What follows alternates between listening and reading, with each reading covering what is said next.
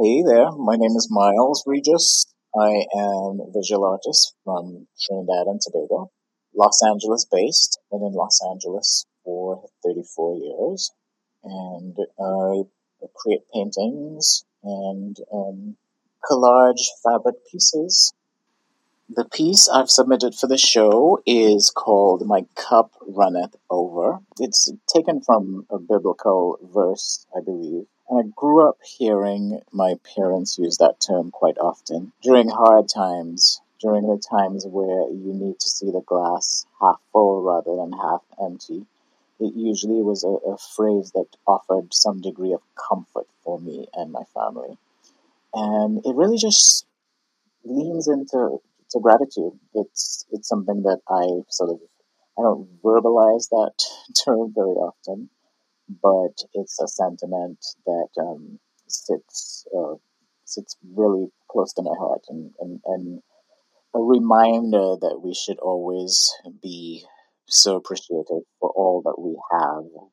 So this piece for me sort of was a celebration of community and my sort of tribe and people who've been there and continue to sort of prop me up as you sort of weather the storms in life.